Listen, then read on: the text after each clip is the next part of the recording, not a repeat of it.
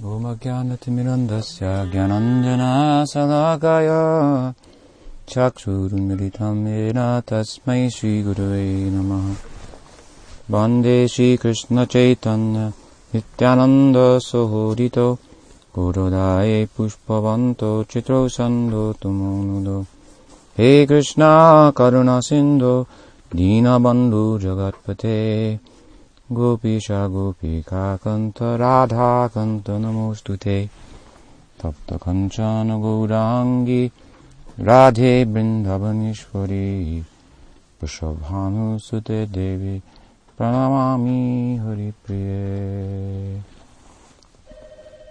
Shri Radhastami Mahamosmati Ki Jai.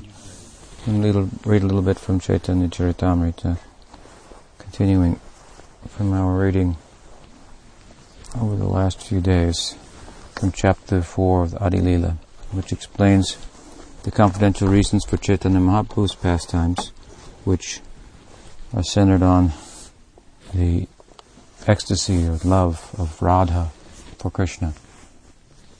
So, Kaviraj Goswami says, Krishnere karai jaiche rasashpodhan kridar sahai jaiche shuno vibaran. Please now listen to how Lord Krishna's consorts help him taste rasa and how they help his pastimes.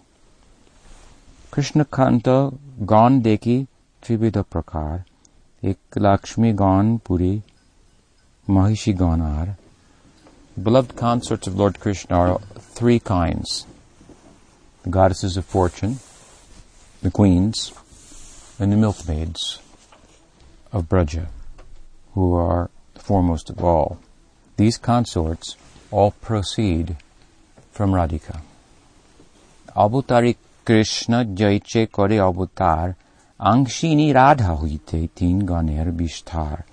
Just as the fountainhead, Shri Krishna, is the cause of all incarnations, so Shri Radha is the cause of all of these consorts.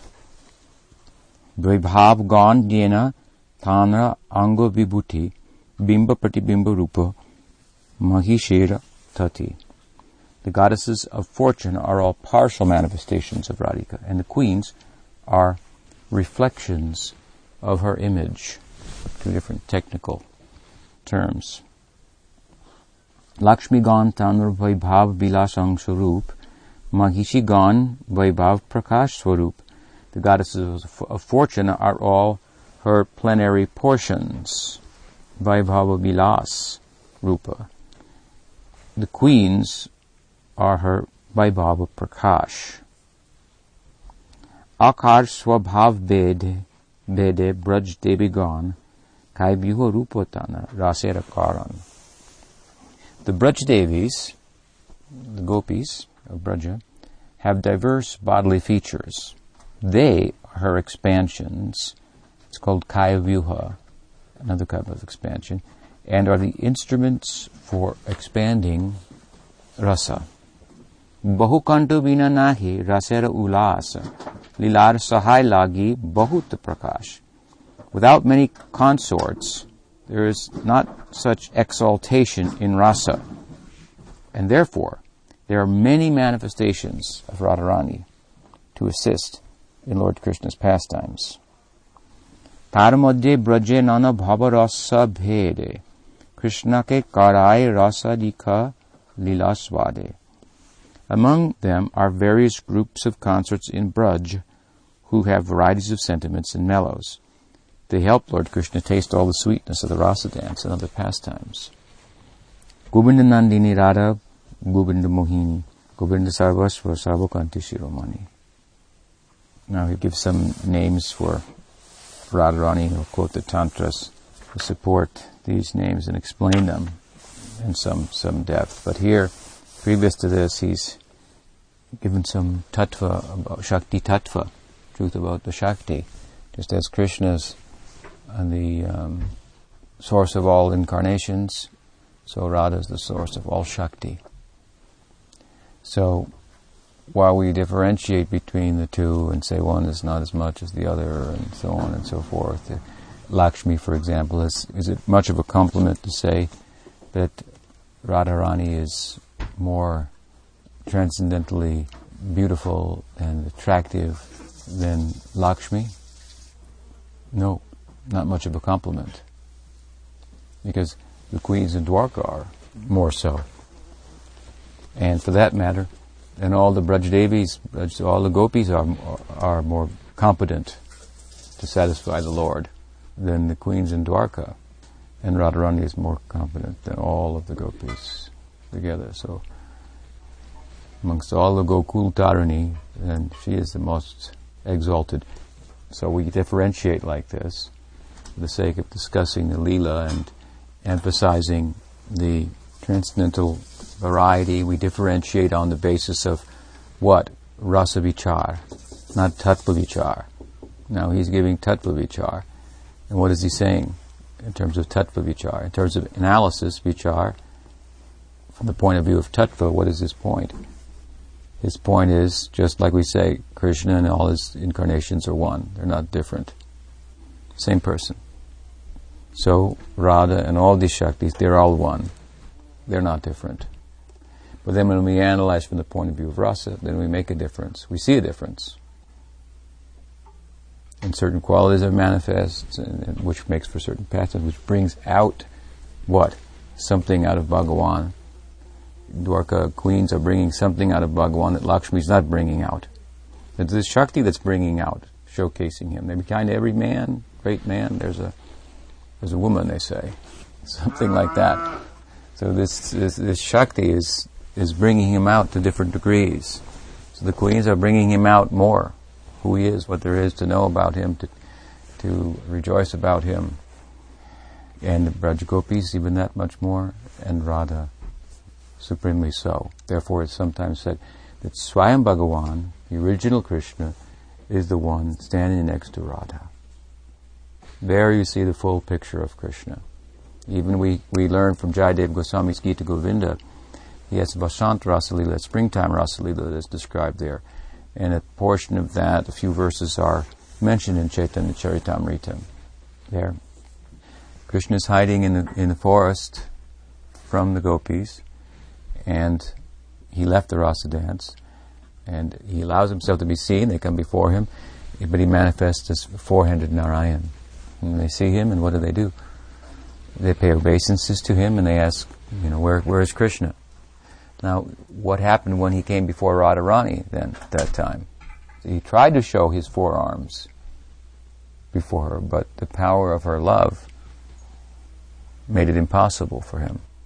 So that form of Krishna corresponds really with her heart, the original two-handed form of Krishna. He's controlled by her love. He can't show himself any other way, and he shows himself more fully there. So, in terms of Tattva Krishna, that's Kaviraj Goswami saying, they're all the same. When we analyze from Rasa, these are different expressions of the Shakti, and different extents to which the Shakti is shining, like the moon shine shows the moon. So you have the moon, it's always got a shine. And if it didn't have a shine, you wouldn't know about it, right? So moon is sometimes like Krishna Chandra. But without a shine, we wouldn't know about him.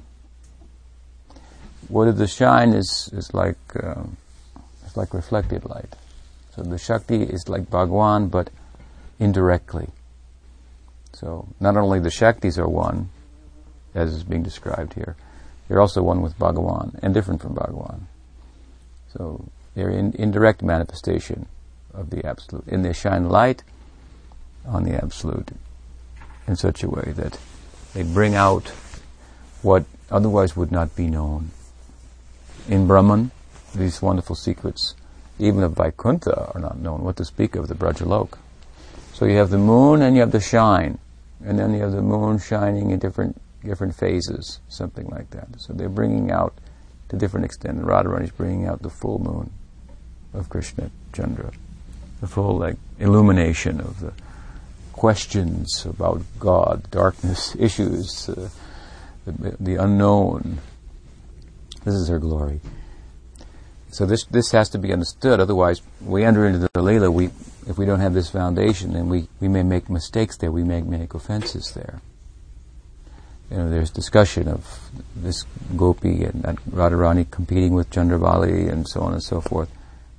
Until we enter into bhava, and we can't make too strong statements. In bhava, then great devotees like Raghunath Das Goswami, when he was at Radhakund and one girl came carrying some like yogurt and asked, wanted to offer him to him, sadhu there. And he said, "Oh, thank you very much. What village are you coming from?" And she mentioned the village, and that's the place where Chandravali's camp is, and he wouldn't take anything from that because of his fidelity in his swarup to Radha's camp. But this is very high, so there you find this argument and strong talk and criticizing and so on and so forth. But that all has a foundation in tattva. This is the difference of religious expression or ecstatic expression of the philosophy that underlies, that is Abhed, that's non-dual. It's non-dual, it means many things, but it means it's not like the world of our mind of goods and bads and happies and sads and friends and enemies and the criticism that goes with it, the partisanship and the bias and so forth. But there is a bias and a party spirit there. But it's arising out of this foundation in tattva that upon arriving at which one has transcended the prejudices or the bias of the mind and what Prahlad described the world as friends and enemies, making friends and enemies. He's like we often say, entryway into spiritual life. And Bhaktisiddhanta Saraswati Thakur used to like to say that bhajan, cultivating these moods and so forth, very high thing. This will be performed on the platform of Advaita Tattva. This will effectively be performed when reaches this, becomes situated in this tattva. It means with realization of Sambandha Gyan. We are getting theory, Sambandha Gyan, knowledge of Krishna and the world and the jivas and how it all works together and so forth. The kind of Sambandha Gyan we're getting here about how all these Shaktis are all emanating from Radha. They're all partial expressions of her love for Krishna, which have then a corresponding manifestation of Krishna, including in Narayan and Vaikuntha and so forth. And it even comes into the material world in a partial way, in the consorts of the great gods, like Shiva, like Indra, Indra's Sachi, Shiva's Parvatis, Shiva's Sati, and so on. Fountainhead of Shakti Tattva. So we're getting this kind of Sambandha Gyan, this kind of knowledge, so we can get properly, conceptually oriented to proceed with our bhakti. So one thing is to gather that information theoretically, and another thing is to have realization. So when he said that this bhajan is performed on the platform of Advaita Tattva, he meant with realization of that, having transcended friends and enemies, then we really are in a position. We have realized, in a basic sense, our likeness to the Supreme, our oneness. Just like if you want to enter the fire, you're going to have to be made out of fire in order to endure there. This is deep in Brahman, the great one. These are the secrets, the secret life of Brahman. So to enter there, you have to be Brahman. You have to be of that consciousness, unfettered by the influence of the Maya Shakti, which is causing us to think, to make distinctions that are relative only to the mind and the senses, the covering of influence of material nature. So we were going deep into Brahman. And of course, how we know the secrets of Brahman? Like it said, that if you love someone, they will reveal their secrets. So our approach is bhakti. It's not other than bhakti. But we have a certain level of eligibility to perform bhakti, to engage in bhakti, adhikar. And so we shall engage accordingly. And it's important at the beginning stage to understand these theoretical truths and the tattva and so forth. That will then inform our practice and our culture of Sharanagati it's very practical. Sharanagati, if we understand who he is, Krishna, then the worthiness of surrendering to him comes to bear, and how, at the same time, we're not unsurrendered, we're incarcerated for that matter. We're tortured. We're under the torturous regime, and the folly is that we think we're free and independent to do as we like. One thing, you wave a flag of surrender, and then well, we'll capture him. We've got to treat him according to the Geneva Convention, fairly and so forth. No, it's not like that. We don't think we're surrendered. We have no white flag to raise, but we're actually being tortured. We're so deluded under the influence of that torture that we've started to like it. So that will be revealed. So negative impetus for surrender, because this Sambandha again reveals the nature of Maya Shakti and so forth. Bhagavatam is considerable information about Maya Shakti. Just like, we'll discuss it as we go on over the days now, celebrating Radhastami, how Bhagavatam is all about Radha. Sometimes we call it Radha Bhagavatam. People may wonder, it's about kings and dynasties and things. It's about some ancient cosmology, conception of the cosmology, and so on and so forth. It's a difficult book to understand, but take that cosmology. What is it all about? That whole thing. They're trying to sort out how close is the moon and the sun, and how does this all work, and make a computer diagram of it, and then try to convince the scientific community that this is really what it's like out there. Forget your telescopes. Just look at the Bhagavatam. But to just look at the Bhagavatam is just not so easy, and to see what's really being said there, we need good guidance for that. Sukadeva says it in the beginning, but we miss it. A couple lines here and there tell so much before a story begins in the Bhagavatam. Parikshit Maharaj wanted to know, tell me about the material nature, which is all moving under the direction of Bhagavan, because by that, my love for him will develop that much more. And Sukadeva says, well, I'll tell you what I know, but it's unlimited. It's unfathomable. Material nature, the Maya Shakti. And basically what it is a combination of the modes of material nature. This is like the three shells, the magic of Krishna. You got three shells, and which one is the pea under? And he moves it like this. Which one? And you think you've got it, and it's the third one. No, it's the fourth one. Does it again. No, you can't ever get it. This is Maya, Vishnu Maya. Just fascinating. Like I've told the story before, when I was a young sannyasi, I think it was the year I took sannyas, or maybe the year after, and the building in New York had opened, and we'd gotten for Prabhupada in Manhattan, 11th-story building. And he always, he came to Manhattan as a beggar, begging on behalf of Krishna, door to door. And this was a huge triumph for him to be in the 11th story of a skyscraper in Manhattan, uptown Manhattan. It was 7th Avenue, I think, something like that. Anyway, that was, a victory for Krishna consciousness. And anyway, I was sitting up there on the 11th floor with Prabhupada, and he said to me, "Have you seen the ladies of New York?" And I didn't know, was he testing me or what? I've told this story before, but it's worth repeating. And I just sat there, and then he began to talk, and he said, "They're so fascinating and so beautiful," and talking about how charming they are, and they said, "And all the men are completely captivated by them, and all these buildings are going up." He's talking about the Maya Shakti and how it's energizing and making Shakti makes things happen. It's life. So he was like observing Vishnu Maya and just fascinated by it. So this is what Parikshit Maharaj wants to hear from Sukadeva. And he says, "Well, I'll tell you what I can. It's like the three shells. It's just like this combination of the modes of material nature, and you can't get a handle on it. It's magic, the whole thing." And the historians, the Puranic historians, they've said like this. I'll explain it according to them. But he's basically saying, this is wonderful. Good question. Vishnu Maya, it's unlimited. And he gives this explanation that no one can understand. And then the trick is not to try to understand the details of the whole thing, but to understand, this is fascinating. This is Vishnu Maya.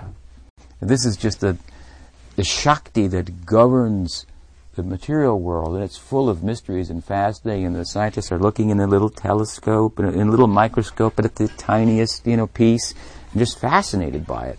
And then with the telescope into the skies and finding, the big planets, new planets, and demoting planets, and finding new planets, and so forth. And it's just totally consuming. We're consumed by it without even looking deeply into it. There's no end to it. This is the idea. And what is it? It's the Shakti of Bhagavan. Where does that Shakti come from? Radhika. It's all about Radhika, you see.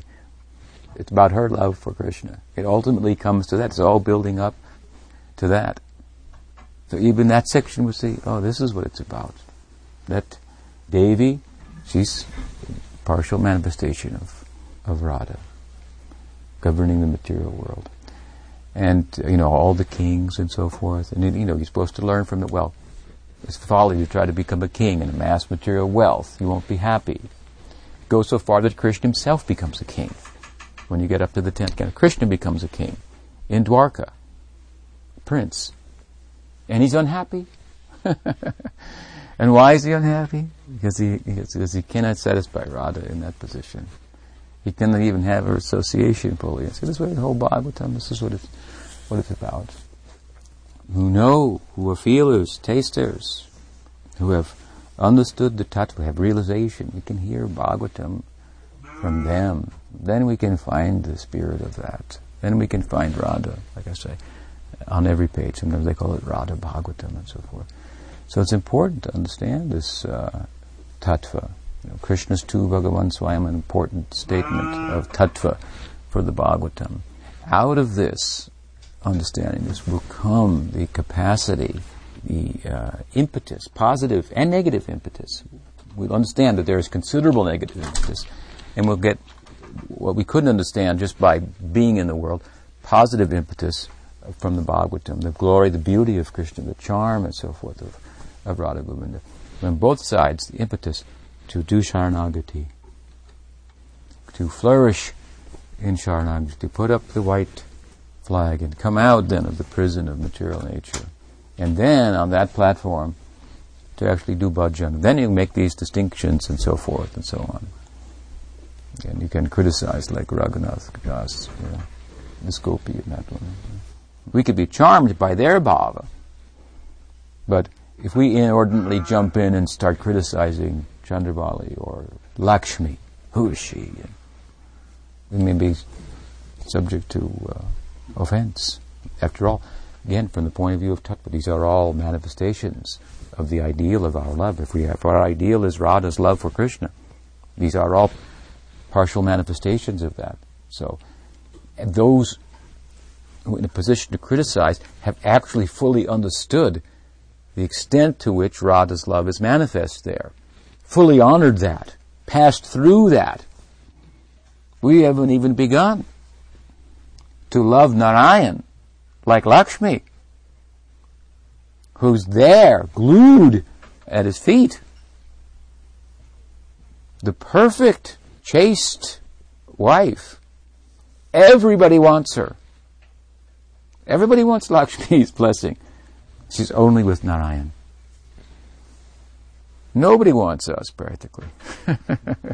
We're selling ourselves, advertising ourselves here, there, and everywhere.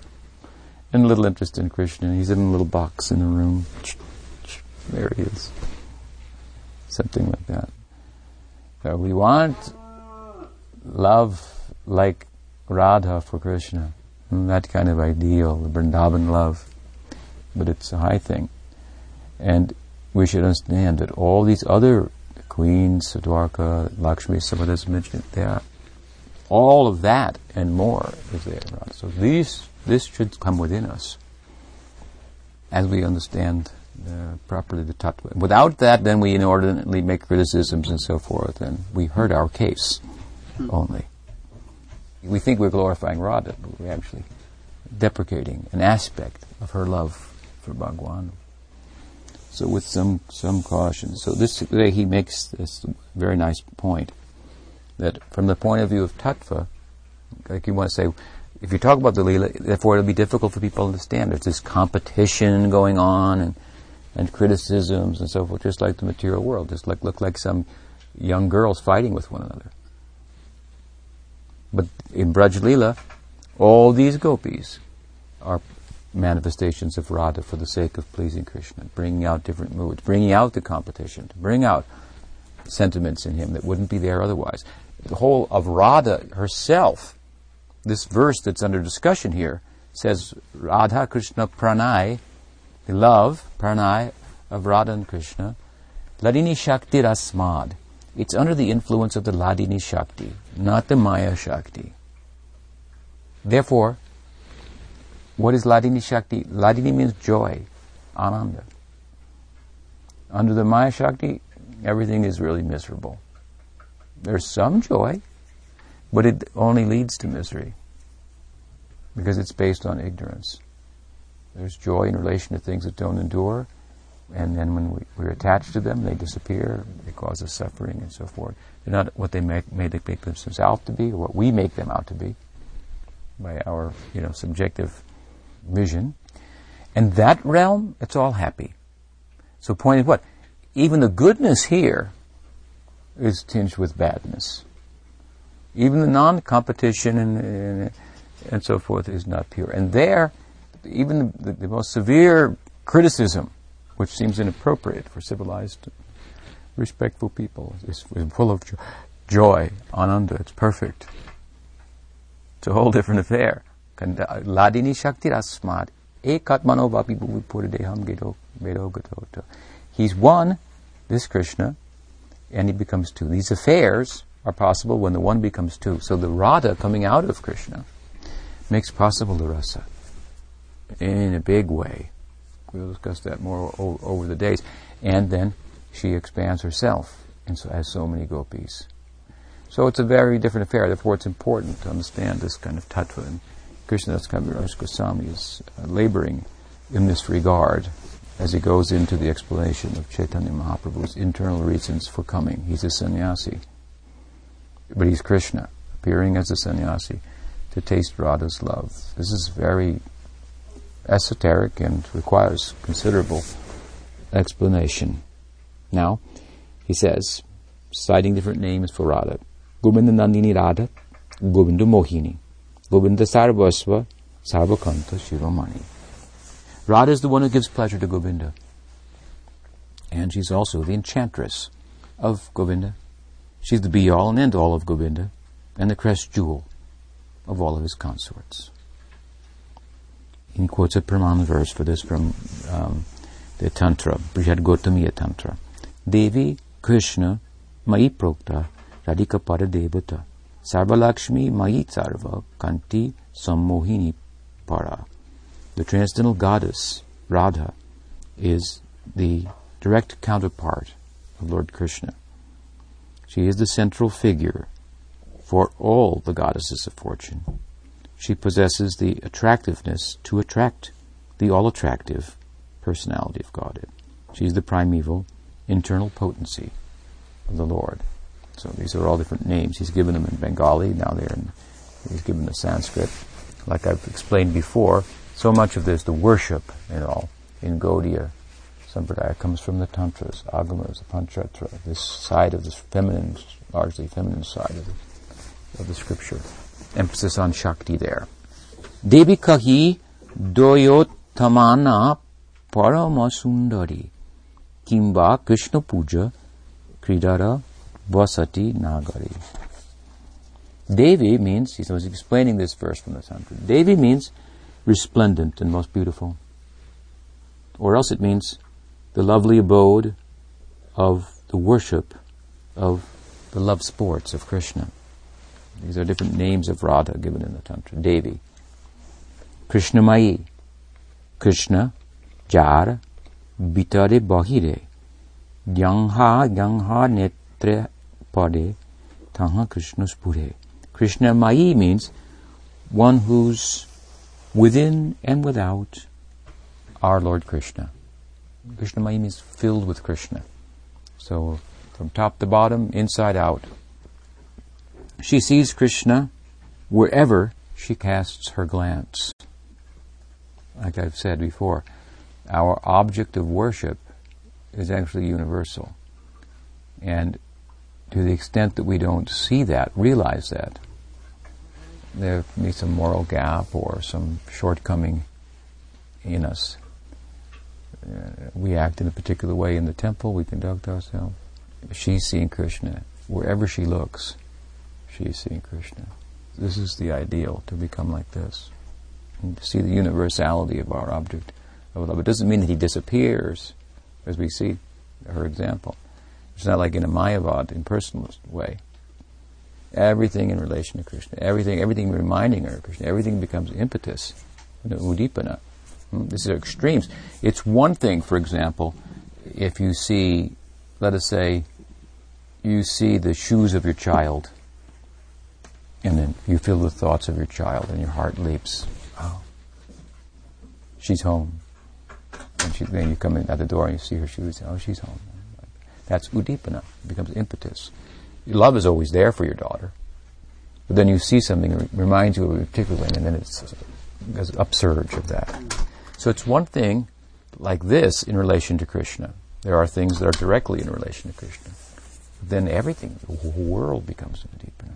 This is like sudipta, the super inflamed love. That's what it means when the scripture says, you see the cloud, is the color, and it becomes udipana, and the whole thing, the scale tips, and that love that's constant reaches a new height. This is rasa, overflowing. The whole world becomes an udipana. The whole life's on tilt. So Krishnamayi and Kimbap Prem Rasa Maya Krishnera Swarup Tanra Shakti Tanra Saha Hoi Ek Rupa. Or, he says, Krishnamayi, another meaning, means that she is identical with Lord Krishna, for she embodies the mellows of love. The energy of Krishna is identical with him, as we've often said. We said it earlier today. Krishna standing next to Radha, that is Swayam Bhagavan. And what does it mean? It's a manifestation of the Absolute that corresponds with the love that she personifies. This is why we say that the Lord is in the heart of the devotee, more than anywhere else. We think that the Lord's in the deity more than the heart of the devotee, but the deity wouldn't be there if it weren't for the heart of the devotee, who sought to establish a temple, bring the deity agreed to come, there's a ceremony and everything, but people can recognize it and whatnot. So where is the deity? He's in the heart of the devotee. This is very, very practical. It's a hard point for people to understand. You can see the kanishta in ourselves. Kanishta means, I see the Lord, for example, in the deity, but I don't have as much regard for the devotee. So, in a classical sense, we have experience of something like that. I do, when a Vaishnava advanced Vaishnava is giving a class, and devotees are listening, and then somebody comes in, maybe like a Hindu person, to give an example, has no sambandha gyan, but has some appreciation for the deity, comes in with his family and walks over people and makes a commotion, ignores the class, and stands in front of the deity, makes some prayer, and puts a rupee in the box and walks out. Makes a prayer for his family, wants a picture with him standing next to the deity, or something, ignoring the class and so forth. So this is the typical, classical example. He has faith in the deity, Krishna, but not in the devotee. Doesn't recognize that manifestation, which is a greater manifestation. But this is all in us to some extent, too. The deity is a little easier to understand in some way than the devotee. Therefore it said, Vaishnavera Kriyamudram Vignena Bhujai. After all, the deity is more overtly transcendental. And you have to conduct yourself in a certain way in front of the deity. There's all these rules. We don't hear all these rules that you have to conduct yourself in this way. Don't sit like this, don't talk like that in front of the devotee. The devotee is closer to what we want. The deity is full of Aishvarya, actually. The devotee is the ideal of devotion, We say Sakshadharitena Samasta Shastra. Gurudev is directly Krishna. But, Kintu, however, Prabhoya Priyevatas, he's dear to Krishna. That's more important. That'll become more apparent to us in time, because that's what we want. We want to follow his dearness to Krishna, his love for Krishna. And what is that love for Krishna? It's Krishna. That's where Krishna is. People want to see Krishna, but the teaching is to serve Krishna. And then you will see what you cannot see otherwise.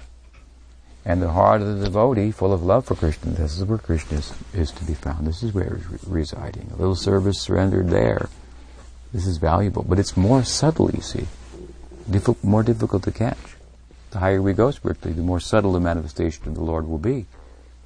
Brajanandandan Krishna is the example. He's completely human. He doesn't do anything wonderful. Nothing. Absolutely nothing. What about all those demons? No? Vishnu's killing them. The Vishnu in him is killing them. Oh, and in Braj they think what? That he was blessed by Gargacharya, that Narayan would do wonderful things through him.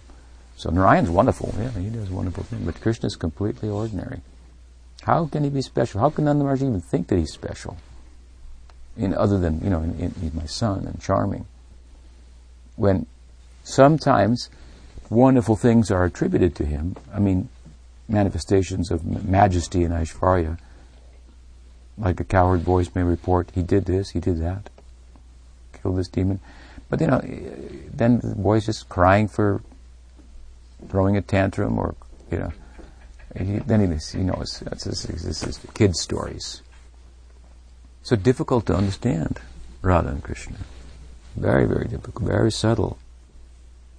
We are always looking for some overt manifestation. Big, if it's big, it must be important. Even materially, if it's big, something must be going on. It's how many people went. Like wherever I go, people ask about my ashram. How many devotees are there? How many devotees? There's about 4 or 5, including me. If I could include myself, I'd say 5. Mostly there's just 4. Like, sorry I asked. I guess that was pretty embarrassing, huh? He only got a few devotees. I thought he was a big, charya or something. So if it's big, then it's important. If it's overtly spiritual, mystical, then it must be only just chanting. It must be, never touch the ground and so forth. But if the guru is just milking a cow, I don't know about that. Anybody could do that. Why is he doing that? Yeah, anybody could do anything, but nobody's pretty much doing anything. It means nobody's really paying attention to what they're doing, what it really is, and really getting out of every moment what's actually there, and finding Krishna where he is. Where does Radharani find him? Everywhere, in everything. And how does she conduct herself? Just like a girl. That's it. So you're just like going to miss it without a whole bunch of philosophical explanation and so forth. You're just going to miss it. It's super extraordinary. Any degree of Aishvarya means less. We are moving in the interest of Gyan and Karma. Doing a place of enjoying and renouncing. Enjoying and renouncing. So in karma there's some big manifestation. He does something big karma. He goes to heaven. He becomes a president. He becomes a rock star. He becomes big. We're interested. And if someone has detachment, walk on glass, sleep on a bed of nails, stand on one leg, hair down to his, butt, wrapped up in a thing. He can drink this. They used to have this Buddhist guy. He could drink a fifth of gin while giving a talk, and he would remain lucid. And everybody thought, "Wow, he must be just that's incredible." So all these are powerful expressions, power. But love is the greatest power, and it's so subtle that we miss it. So this is Radha and Krishna. This is what Chaitanya Mahaprabhu came to teach. So we see the deity, we act in a certain way. She sees Krishna everywhere. That's Krishna consciousness. Doesn't mean she became a Mayavadi. Just sat down and did nothing. No. She's doing everything. Everything. That's bhakti. Doing everything. Every little thing. But with the right, proper understanding what everything. This is the day for enlightenment. Even the Buddha got enlightened on this day. Did you know? Yeah. It's called Vishaka Nakshatram. Anyway, under the Vishaka Nakshatram, the star of Vishaka. Vishaka is another name for Radha. She was born on the same day as Radha. So that asterism, that star has two names, Radha or Vishaka. On that day, under the Vishaka Nakshatram and the full moon, the Buddha got enlightened. Vishaka, I forget what they call it, Vishaka something, it's a big day for all the Buddhists. That was this day of enlightenment. So, real knowing comes from her example. Rejecting nothing, finding Krishna in everything, fully interacting with the world. It's incredible. So much that you just look ordinary, but really transcendental. So the deity, then, there's some Aishvarya, some power there, and there's so many rules, how to conduct yourself and so forth, but we should try to trace it out, understand where the deity is coming from the heart of the devotee. If what it said, you can stop the artik, the puja, if a great devotee comes in and turn and give attention to his or her needs. Indeed. Will it be an offense to do so? It will be an offense not to do so. Look at the case of Miniketan Ramdas and the pujari in the house of Krishnadas Kaviraj. Story from Chaitanya Charitamrita, 5th chapter, how Kaviraj left home because he'd found in his house Nityananda Prabhu was not being appreciated, not being regarded. So, Krishna is more present in the heart of the devotee. That's where he is. And so, Krishnamayi, Radha is called. Krishnamayi. Krishna is fully within her and fully without her. Her inside, her outside is Krishna. Wherever she looks is Krishna. Here he says that she is non-different from Krishna. She is Krishna. So we make this kind of statement. She is Krishna. But it doesn't mean like Shankar Sampradaya. No. She is Krishna. It means that love of Krishna is Krishna.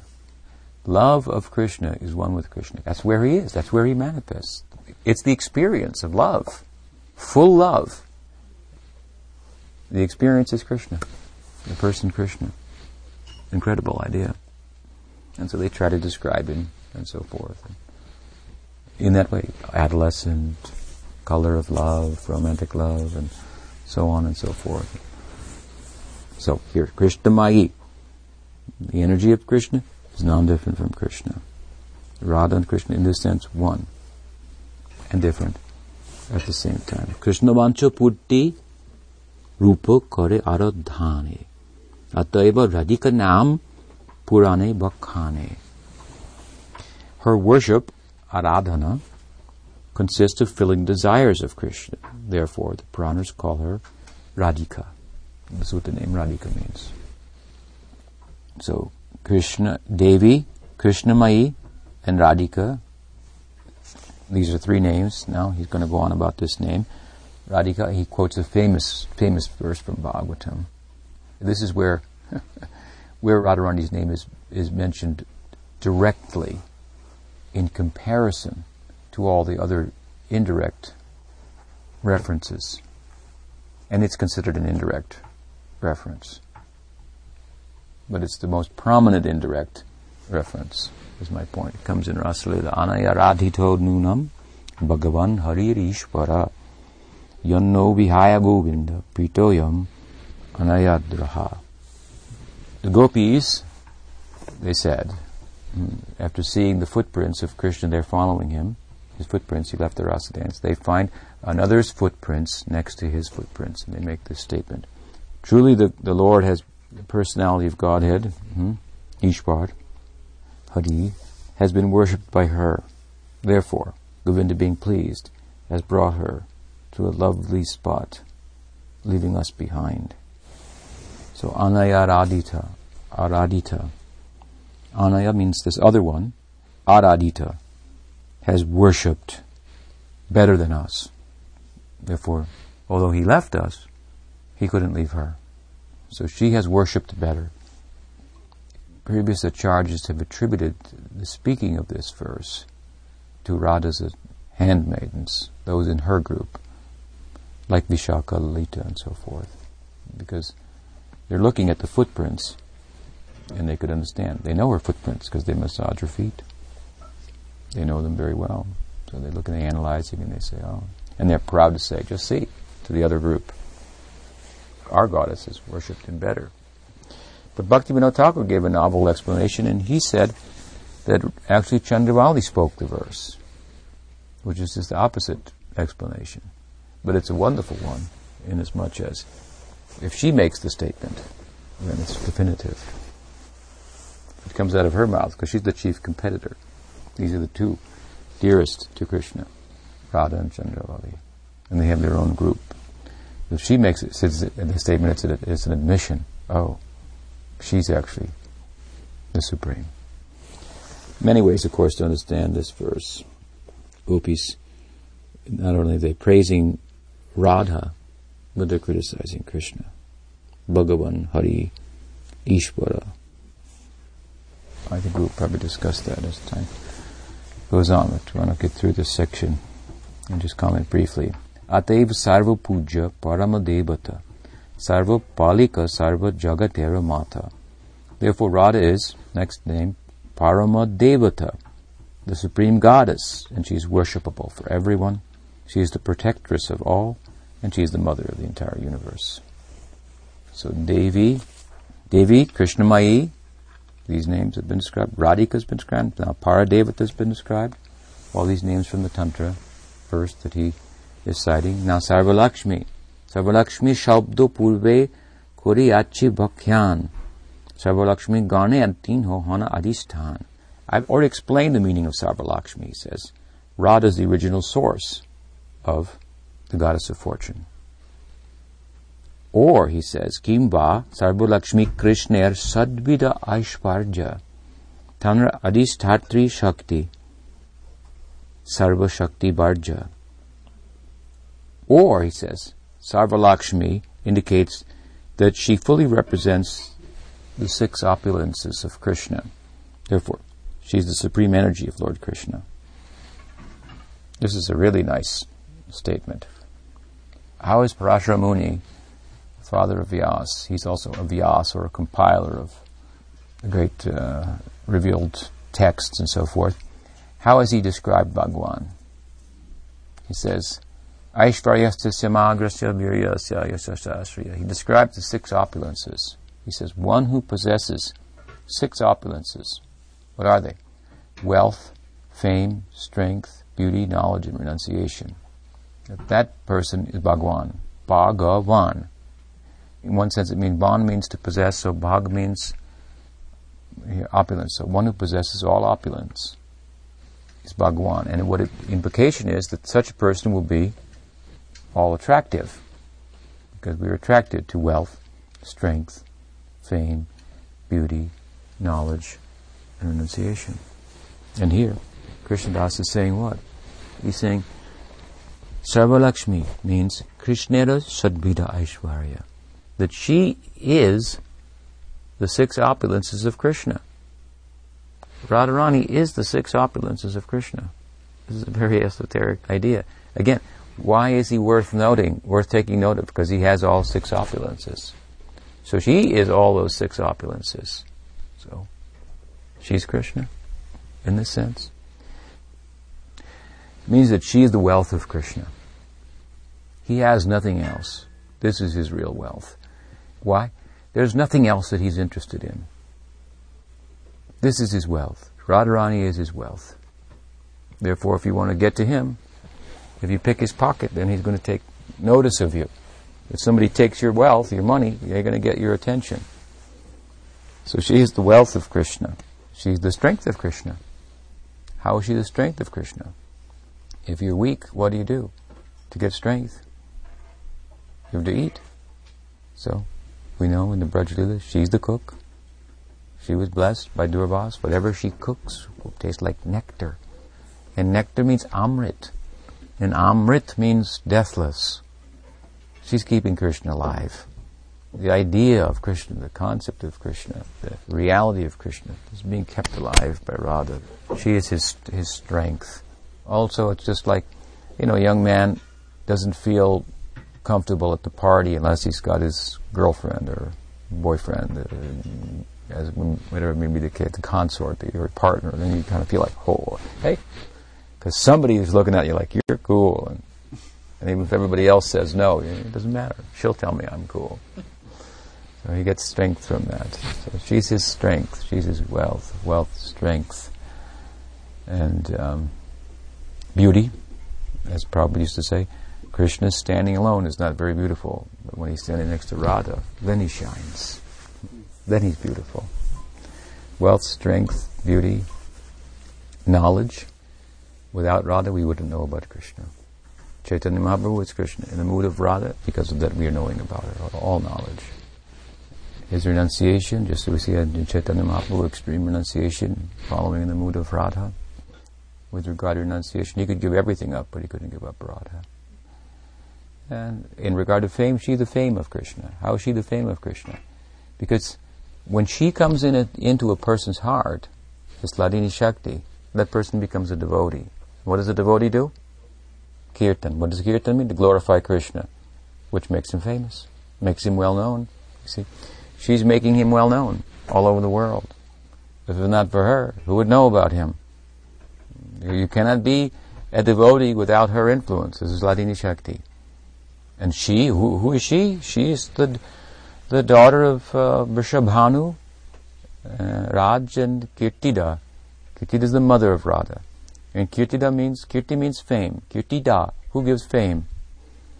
So, this is what it means. Kirtida gives the world Radha, and in this way, she's making Krishna famous. She's the daughter of Kirtida. That's, of course, a long story, but you know this Yogamaya was the son of Yashoda, but she was taken in exchange for the son of Devaki. Devaki Nandan Krishna was taken and exchanged for this Yogamaya, daughter, Subhadra. And in the prison house of Kamsa, when Kamsa came to kill the daughter, she went up in the air as a goddess, Shakti, and told him, I'm here, I'm there, I appear in these different places, and so forth, and frightened him and so forth. And she said that she went to reside in the Vindhya mountain range. This is like the mountain range that is in between, divides southern India from northern India. It's the southern side of the Ganga basin. So it divides the south from the north. And why did she go there?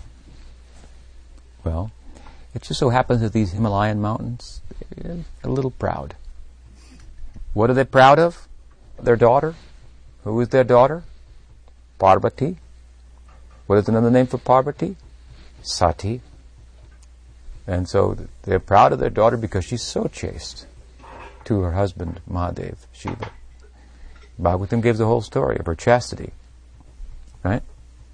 One of those stories of Bhagavatam. How is it having anything to do with Radha? Some other story. You say the book's all about Radha. Anyway, so Sati, she got the name because she wouldn't attend the function of her husband, of her father, because her husband wasn't invited, because her father, Daksha, didn't understand her husband, who wasn't well kept, dressing in ashes and garlanded with skulls and surrounded by ghostly people and so forth. He thought, how can I invite him to a sacrifice, a function? And it's a karmic function. And of course, why would he come? He's a renunciate. He's got knowledge. He has no interest there. He wouldn't come if he was invited. Naturally, Parvati thinks he should be invited. She thinks he should be invited because actually we should renounce all those things. Those things are really not in our interest. Big sacrifices to become a big person materially and become a god and go to heaven and so forth, and just worry about dying and having to become a human again, which is what they do, basically. The timeline is long, but they worry too. They're again going to have to become a human. They don't experience the human problems, but they're not free from them by time's influence. It will catch up with them again. But neither, of course, do they have the negative impetus then. that the humans have for spiritual life. Therefore, the value of human life. Again, Krishna comes to validate the value of human life. If we just would look at the whole picture of it, what it is, if we could understand it, and all impetus is there for perfecting your life. This human form, this is most valuable, more valuable than the gods. Humans are so confused about the value of their humanity. They so much are not settled in it and understand that they want to go to heaven, become a god. When they get there, they're worried about again becoming humans. But Krishna's coming to human society fully. Yeah, he's there also in the Deva Lok as Vamana. He appears as the younger brother of Indra. But to what extent is he there? Yeah, he's there. He rides on Garuda. He comes in, rides on Garuda, doesn't even get off. Just like comes by, drops by outside, stops the car. Hi. Everybody's clapping. Please, please save us from the demons. Please save us from fear. We're all afraid up here because it's happened. Sometimes the demons overtake the demigods and then they become displaced and so forth. Don't let that happen. That's all they're asking for. Save us from that so we can go on being gods and enjoying. And Vamana, yeah. Okay. He's not interested really in them. And all the prayers, this is not of much interest to him. This is what we learn from Bhagavatamrita. This is what we learn from Bhagavad Gita. This is what we learn from Ramananda Samvada, which is the essence of Chaitanya Charitamrita. All these, where we get these gradations of teaching and so forth. It's all the same, saying the same thing. But he comes fully, Krishna, to the human society. Completely. He's human. Completely human-like. He's God, but he's completely like us. He's going to show us what the value of human life, what you can get from it if you pay attention. So Parvati, she wants Shiva to come. She thinks, these people should learn something, get some knowledge. There's the folly of sacrifices for getting good material reactions so you can go to heaven. And so, but what does this have to do with pleasing God? Vishnu thinks that her husband is more pleasing. Worship of him is better. Of course, he told her, Aradhananam sarvesham Vishnu aradhanam param. She asked him once, what's the highest kind of worship? What did he say? Worship of Vishnu is the highest. She became a little disappointed because she's a worshipper of him. And he said, but my dear Devi, you should understand. Higher than the worship of Vishnu is the worship of that which is tadiya, that which is dear to Vishnu. And what is dear to Vishnu? Devotees. Vaishnavanam mitashambhu, it says about Shiva, he's a great Vaishnav. Then she became very happy. So he exemplifies the jnana and renunciation and so forth. But if we look deeply also, he's a Vaishnav.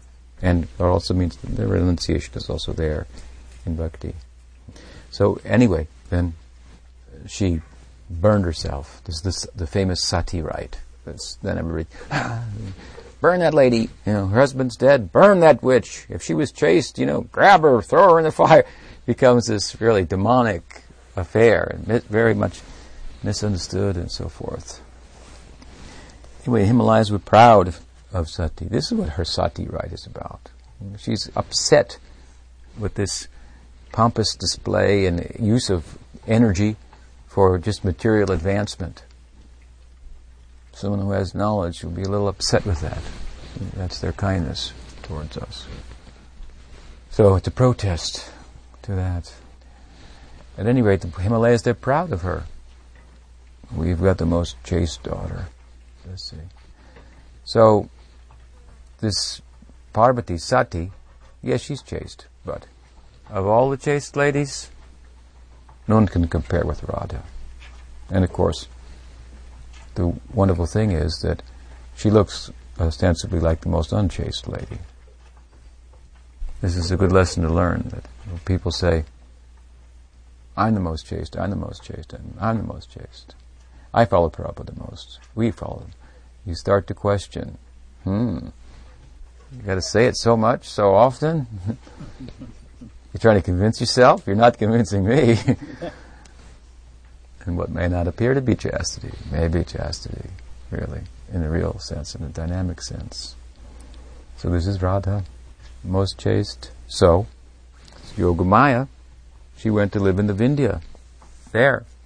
Then she inspired the mountain to want to have a more chaste daughter than the Himalayas. It's a mountain competition. And so then Yogamaya transferred Radhika from the womb of Kirtida to the Himalayas. It was like her daughter, like miscarriage or something. And then what happened? Well, the hills got this daughter, Radhika, and they might have thought, what is this? We wanted one more chaste. Of course, it would be played out. They didn't know, but she was just a young girl, but it would be played out over time. This is Yogamaya's desire, to show Radhika is the most chaste lady. Make poverty, questionable in comparison. It means she's never really no question about her chastity to Shiva, but Shiva is what? Is he the most complete manifestation of Bhagavan? No. We're all coming from Bhagavan, so chastity to our source. He's the husband of everyone. So, who's chaste to Krishna? This must be the most fullest manifestation of chastity. So this would all play out, of course, in Leela. And that Putana came. Putana was going around at the time. Radhika is born 1 year and 2 weeks later than Krishna. On the most auspicious day in his chart, she's born. So that Putana is out and about looking for killing the boys and capturing the girls. Kamsa was not taking any chances. The oracle was at the 8th son, but he thought, who knows? Could have just got it wrong a little bit. 8th something. So he was collecting the daughters. He wasn't killing the daughters. And he engaged this Putana to capture the daughters. She collected up a bunch of them. So she went to the Vindhya, this part of the Vindhya hills, and captured that Radhika. And then the priest of the mountain, then he offered some sacrifice that caused her to drop the child over the Braj. And Purnamasi, who was Yogamaya in the Braj, went there and collected 3, 4, 5 girls who she had. These all were principal gopis, and delivered them. And then Kirtida said, oh, my daughter's here. This way. She gave fame, Kirtida. Made Krishna famous. Giver of fame. Yashoda also means giver of fame. Yasho means fame. Da. But what did Yashoda do? She gave away the fame of having Krishna as her son. Who did she give it to? Devaki. Devaki is famous as the mother of Krishna for most people. Yashoda she only wants to be the mother. She doesn't care about the fame. Give that to somebody else. And leave me alone here in the Braj with my son.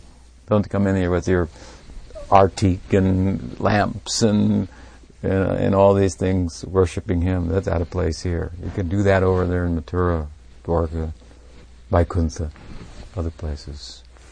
We want him here just like one of us.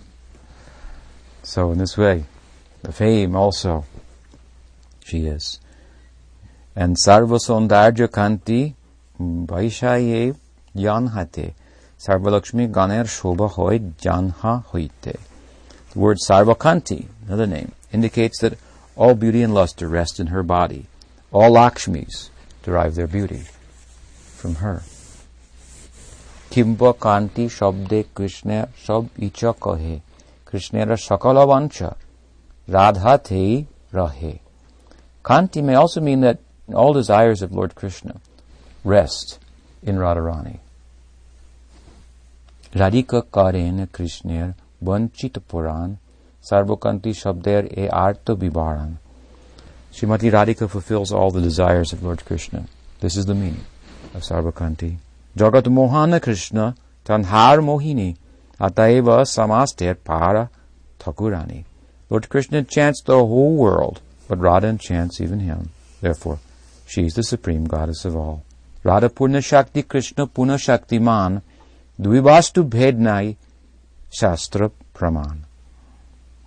She, Radha, is the full power of Krishna, and Krishna is the possessor of full power. The two are non-different, as evidenced from the revealed scriptures. So the one becomes two. This is his verse. The two are one, and they're two at the same time. Mrigamada thar gandha yoiche abiched agni jwala te yoiche kobu nahi bhed. They are indeed the same, just as musk and its scent are inseparable, or as fire and heat are non-different. Radha Krishna iche sadda ekai swarup, lila rasa ashvadite dhare dui rup. Thus Radha and Krishna are one, yet they have taken two forms to enjoy the mellows of pastimes. Prem bhakti sekhaite apone avotari, Radha bhava kanti dui angikar kari. Shri Krishna Chaitanya Rupe Koila Avatar Eta Panchama Shlok hai Artha Prachar. To promulgate Prem Bhakti, Krishna appeared as Sri Krishna Chaitanya with the mood and complexion of Sri Radha. Thus I have explained the meaning of the 5th verse. Radha Krishna Pranay Vipidir Ladini Shakti Rasmad. The pastimes of the love of Radha and Krishna is all conducted by Ladini Shakti. Ekat manovapi bhuvi puradeham vedogatoto. The one, eternally one, becomes eternally two. The two again become one. Chaitanyakam prakatam madhunata dvayam chaikamaptam. Radha bhava dviti suvalitam nomi Krishna swarupam.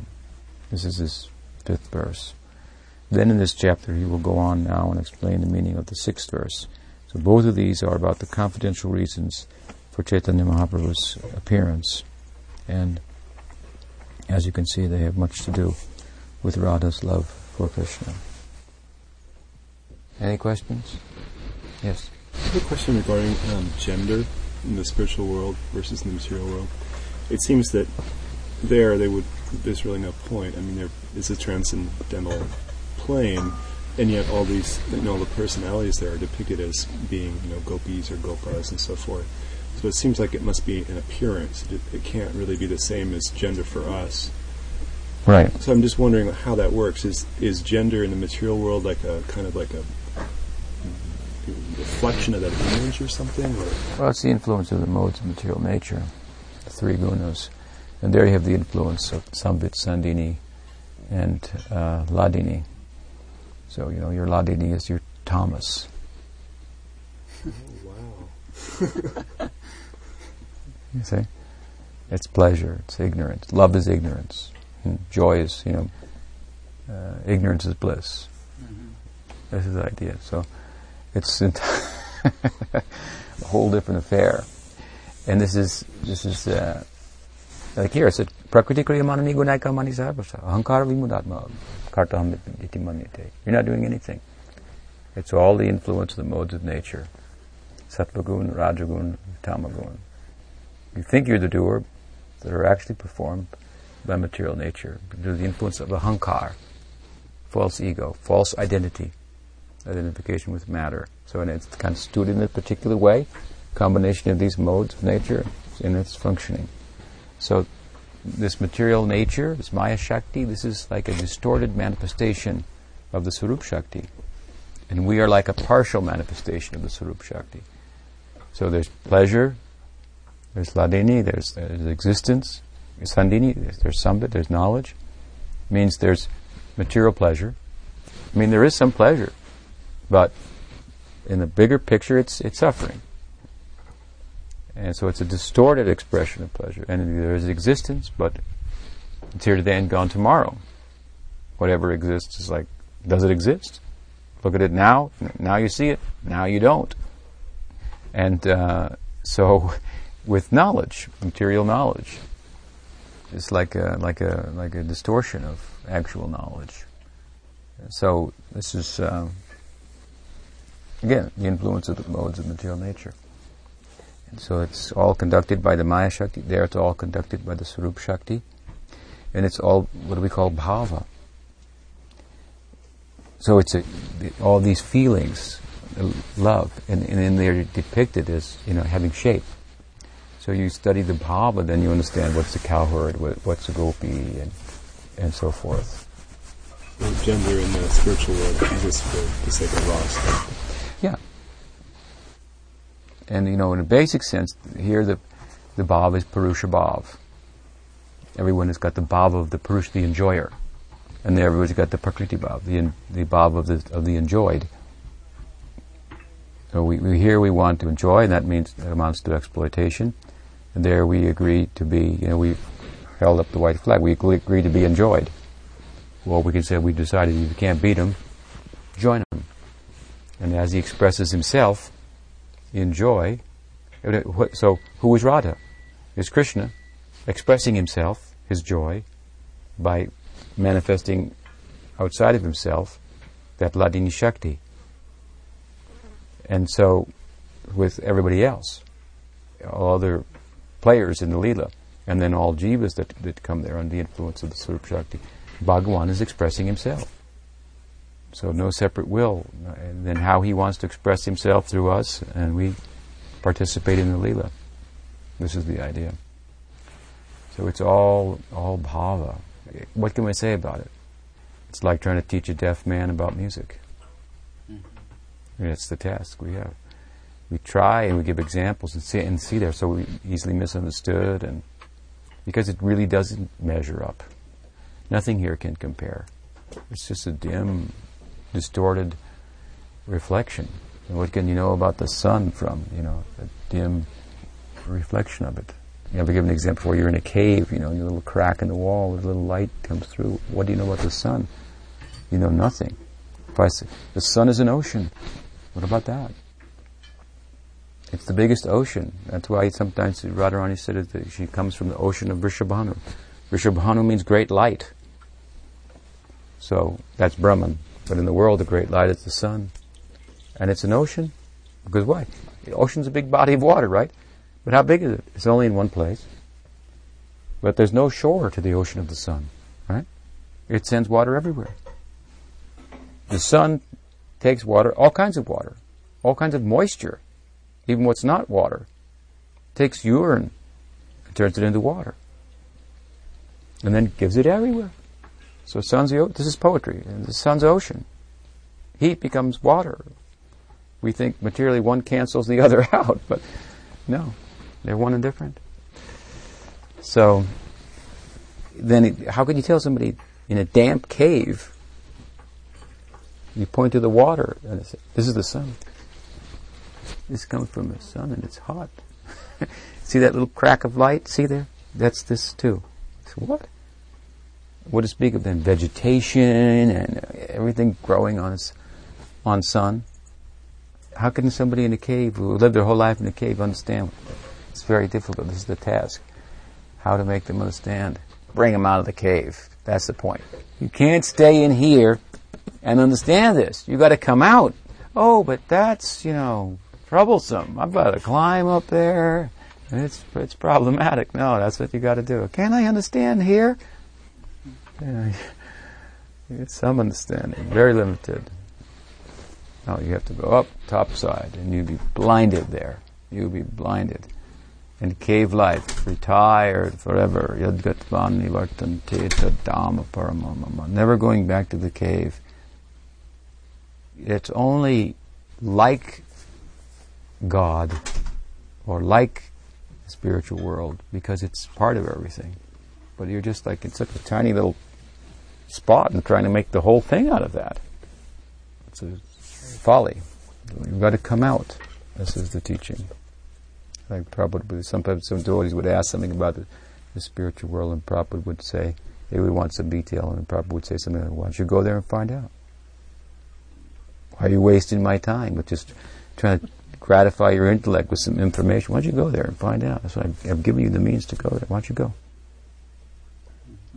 Good answer. Of course, some information is required to help us go, but he gave quite a bit. And you could tell when someone was wasting his time. He didn't want to take the answer and actually apply it, but just gratify their intellect and think now they know. Oh, she has this color eyes and this color skin and this color dress. I mean, she wears the same color dress every day? This is just a way of talking about that. Therefore, if you read the description of Radharani and Chaitanya Charitamrita in Ramananda Samvad, the conversation with Ramananda Roy, how does he describe her body to Chaitanya Mahaprabhu? Her eyes are this emotion, her ears are this emotion, her complexion is this emotion, her bath is this emotion. Mahabhav Swarupini. She is the embodiment of Mahabhav. So what to speak of understanding Radharani? We can't even understand anything about the spiritual world. The spiritual world is based on bhav. The essence of love is bhav, prema is bhav, and the essence of prema is mahabhav. And she's mahabhav swarupa. She's the form of that. What kind of form is that? So we describe like this, she looked like this, she looked like that. But you have to avoid the tendency of just making it out to be that, and child draws a little cartoon picture here, that. You've captured her. That's it. How good is the artist's painting? You want to perfect the painting. It look just like this, and the deity. What color is Krishna? Black. Well, most of the deities are white marble. Someone asked Prabhupada, I thought Krishna was black. He was just saying, you don't understand anything. Okay, do the worship. You're just seeing a stone. That's all. It doesn't matter what color we paint it. Just preoccupied like the heart just remains a stone. That's all. You're just a stone worshiper. No, we do all the om, this, that, and we're not worshiping. Yeah, you are. You're trying to make it, bring it down to your level. Make it something mundane, and get a grip on it. Then they become just this dogmatic sect that's control. You're trying to control Krishna, control the whole thing. That's the whole idea of Maya, trying to control things. And then we try to control what is Krishna consciousness. Be careful. Don't let him think like that. Don't let him think at all. This is what happens more often than not. So therefore we need people like Sridhar Maharaj who call himself a form breaker rather than a form maker. I think myself to be more of a form breaker. Then they said, he's a Mayavadi. He wanted to break the form of Krishna. How confused can you get? Another person's hearing that going, yeah, that's what we want, form breakers. And the guy you've been serving with shoulder to shoulder for years is going, just see, he's Mayavadi, he's breaking the form. And you look over and go, whoa, where am I? Where have I been? What company have I been? Real conducive group means like-minded persons. And where they may come from, you may be surprised sometimes. Shri Radhastami ki jai. Radhastami Mahamotvatiti ki jai. Jai Shri Radhe ki jai. Oh, Pramanande.